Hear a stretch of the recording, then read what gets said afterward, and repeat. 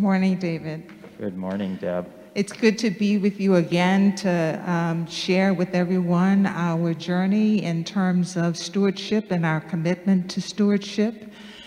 We are part of a church where we grow and develop, and I'm reminded that we started off knowing each other when we were both members of council, and then we transitioned into the work that we share with Grace Speaks, which is our anti-racism committee.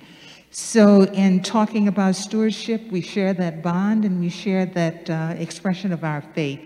In the conversations that you and I have shared so far, we talked about how we learn to give.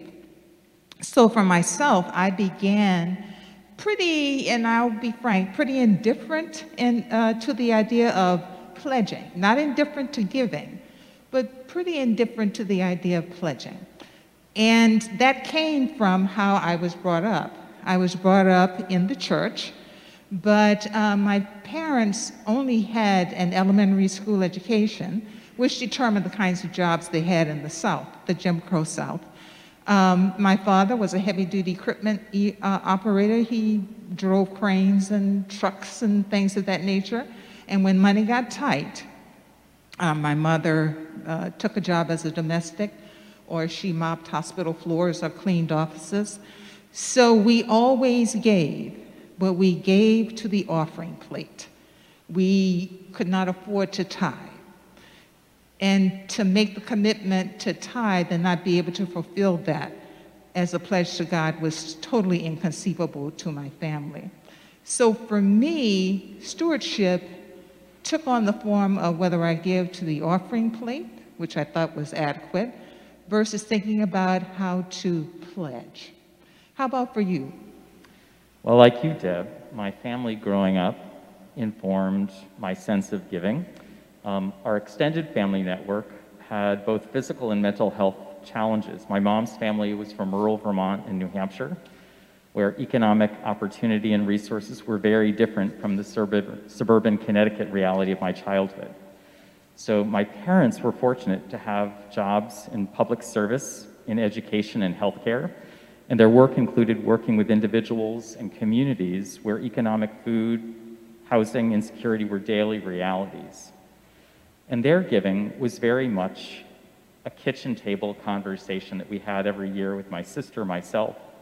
And it was a threefold approach. We thought about giving through our local United Church of Christ in Milford, Connecticut, where I grew up. But they also supported local social service agencies through funds. And they also gave to our family and friends who were oftentimes in need and were in crisis. And so that threefold giving and thinking about our stewardship was an important part, but we gave always first and foremost through our church. And I continued that approach in my own giving as a member of Old South, through my work with local social welfare organizations, and through individuals in my own family members that I come across who are in crisis.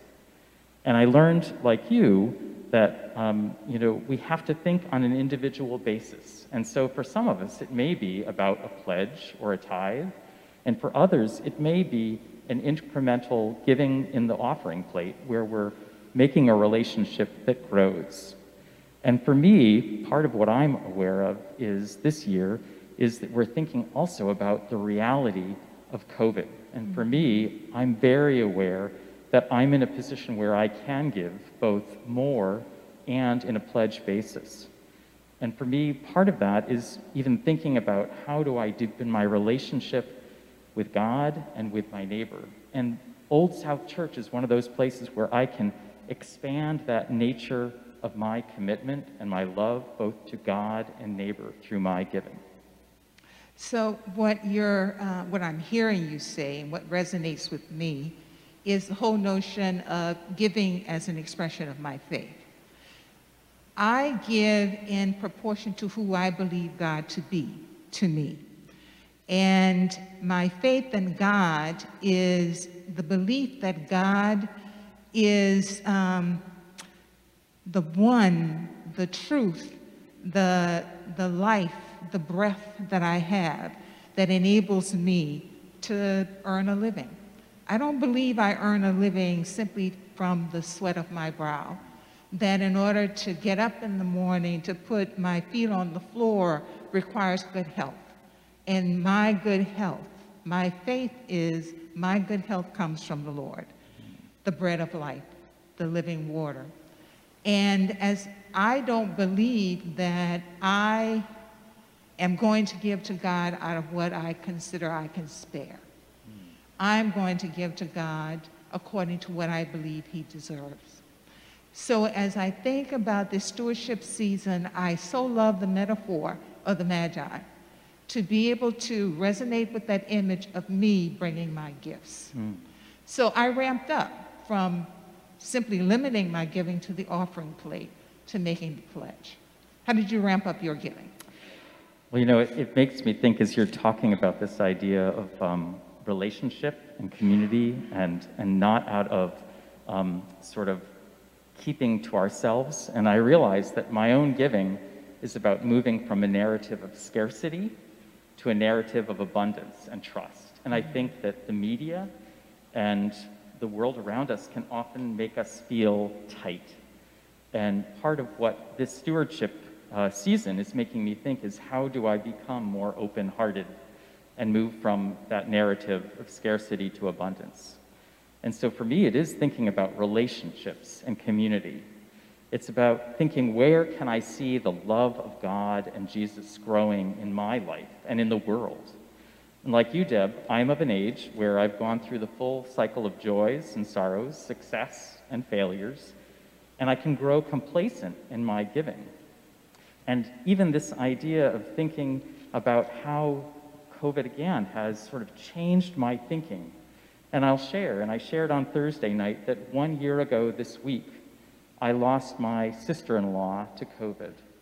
Sarah was 60 years old, and she was someone who was so important in the life of our family. And I and my husband, Sean, experienced the incredible love of God from here at Old South in cards and phone calls sent from staff and members of this church. We found comfort and strength in prayers and preaching and music each week at Thursday Jazz and here at Sunday morning worship. And I'm even aware that in the midst of our great loss and sadness, the work and witness of Old South's ministry of justice, mercy, and beauty continued. Like a great ship of faith on a stormy sea, Old South sailed on. It kept us safe. It kept us moving forward when we needed it most. And so I find myself asking this question: who and what do I put my faith in? And as I look across the arc of my life, I am seeing more and more that Old South for me is that place where love, mercy, justice, and beauty grow.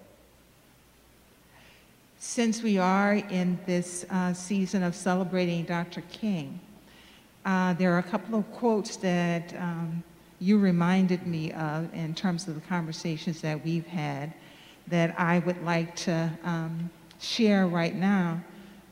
One of the things that Dr. King warned about when we talk about faith is that our faith should not be an anemic faith.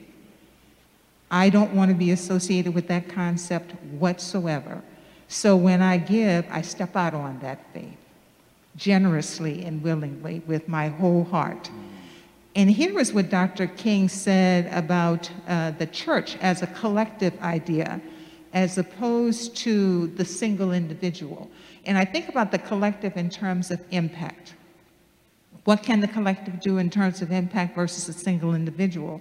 And here is what Dr. King said: any religion that professes to be concerned about the souls of men and is not concerned about the slums that cripple the soul, the economic conditions that stagnate the soul, and the city governments that may damn the soul, is a dry, dead, do-nothing religion in need of new blood.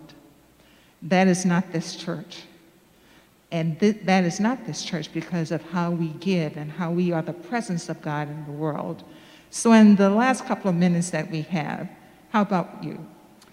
Yeah, I like you, spent this past week in our conversation and then in my own reflection going back to the words of Reverend Dr. Martin Luther King. And I found this one phrase that he said, that we are caught in an inescapable network of mutuality, tied in a single garment of destiny.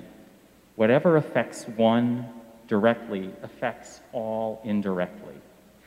And I've been thinking about all of the ways that through my giving and generosity, and from the gifts that God has given me, that I expand this circle of justice and love and mercy and beauty through our work with Snowden School next door across the alley in our mentoring program, through our work with Greater Boston Interfaith Organization to address issues of community life and local policy reform, particularly around criminal justice. And for me, I think to myself, how is it that I can understand that I am spreading this love and blessing from my own life to a larger circle in collectivity with so many other good folks who are friends and members of this church? And for me, that is how I see myself growing in my own love and faith, in my living and giving, both of my days and of my dollars. Love you, David. Love you, Deb. Thank you for the blessing of this, and thanks to our friends here at Old South Church who give us inspiration during the living of these days. Amen. Amen. Amen.